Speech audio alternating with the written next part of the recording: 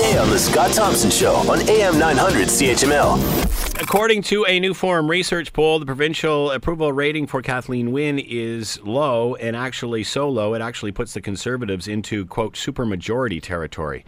I've never heard the term supermajority now, but everything seems to be super lately, so why can't a majority? To talk more about all of this, Peter Graefe is with us, professor of political science, McMaster University. He is with us now. Hello, Peter. How are you today? Great, thanks. Thanks for taking the time to join us. We greatly appreciate this. Obviously, poll ratings showing Kathleen Wynne in a decline. Surprised with this? And does it matter if we're so far out, or is this something to be concerned about, do you think? Well, obviously, for the Liberals, it's something to be concerned about. I don't think it surprises many people. I mean, her popularity rating last time they did this poll was 15%. People who thought she was doing a good job. This time it's down to 14%, which is really the same thing statistically.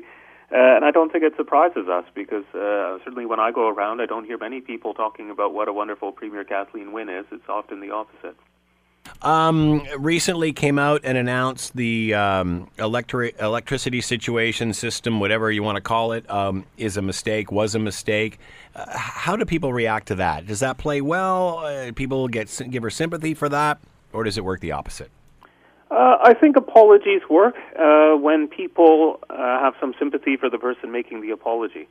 I think it's hard in this case where Kathleen Wynne has had a very hard time connecting with Ontarians. I mean, when she says she's sorry, I mean, it's kind of a sorry, not sorry, I think, for a lot of people. It's not clear to them that it's anything other than just the latest bit of political, sort of cynical political positioning trying to put this issue behind her. And I think that reflects in the fact that it hasn't played that well. I mean, there are times and places where politicians admit mistakes and people are willing to accept it because it either seems genuine or they're willing to give that person the benefit of the doubt. How about the fact that she didn't really, like she said it was a mistake, but didn't really offer a solution or any way out of it or any indication that she was changing her direction in any way? Is it worth it to waste an apology or a mistake like this and then not have something, a plan B, to carry the message forward in a more positive tone?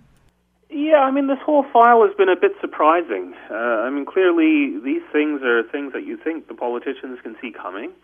And you would have thought that rather than trying to fight it in these really small ways by first, taking the HST off a piece of the bill and then now an apology. But I mean, in no way really changing the narrative about it. I'm surprised she hasn't tried something else, for instance, to say, look, no, we did these investments to make sure that the energy is there for you. When it's 20 below and you need your furnace to be working, we made sure that the electricity system was there for you or what have you by investing in new transmission lines and so forth. I mean, there's a different story she could have been telling.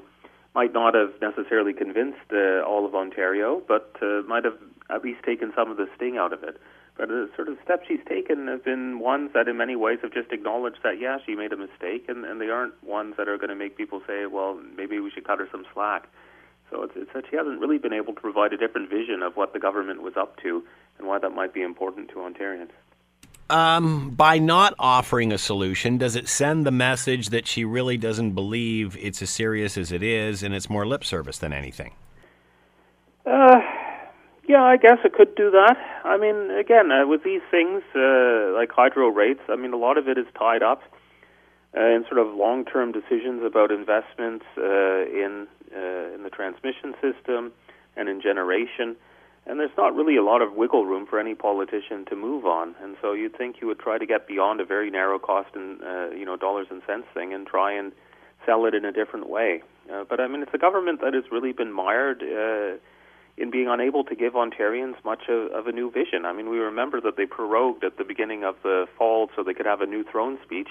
I had to go back today and look and see what they said in it because I had forgotten what this government was trying to do. I mean, they've been hit with the Glenn Thibeault things. They've been hit with the cash for access things. They've been hit with the hydro things. There's been no real offense, if you like, in terms of them setting out a vision of what they're trying to do. So, I mean, despite, Ontario's economic growth being better than it has been for a while, people don't really feel like they're seeing it. And I don't think the government has been very successful in selling its sort of headline moves around economic growth, such as investing in infrastructure or training for young people. And those kinds of issues have been really absent from the public sphere, and I think it contributes to people's disappointment with the government because they don't actually get a sense that they're moving forward on much of interest to them. Want to hear more? Download the podcast on iTunes or Google Play and listen to The Scott Thompson Show weekdays from noon to 3 on AM 900 CHML.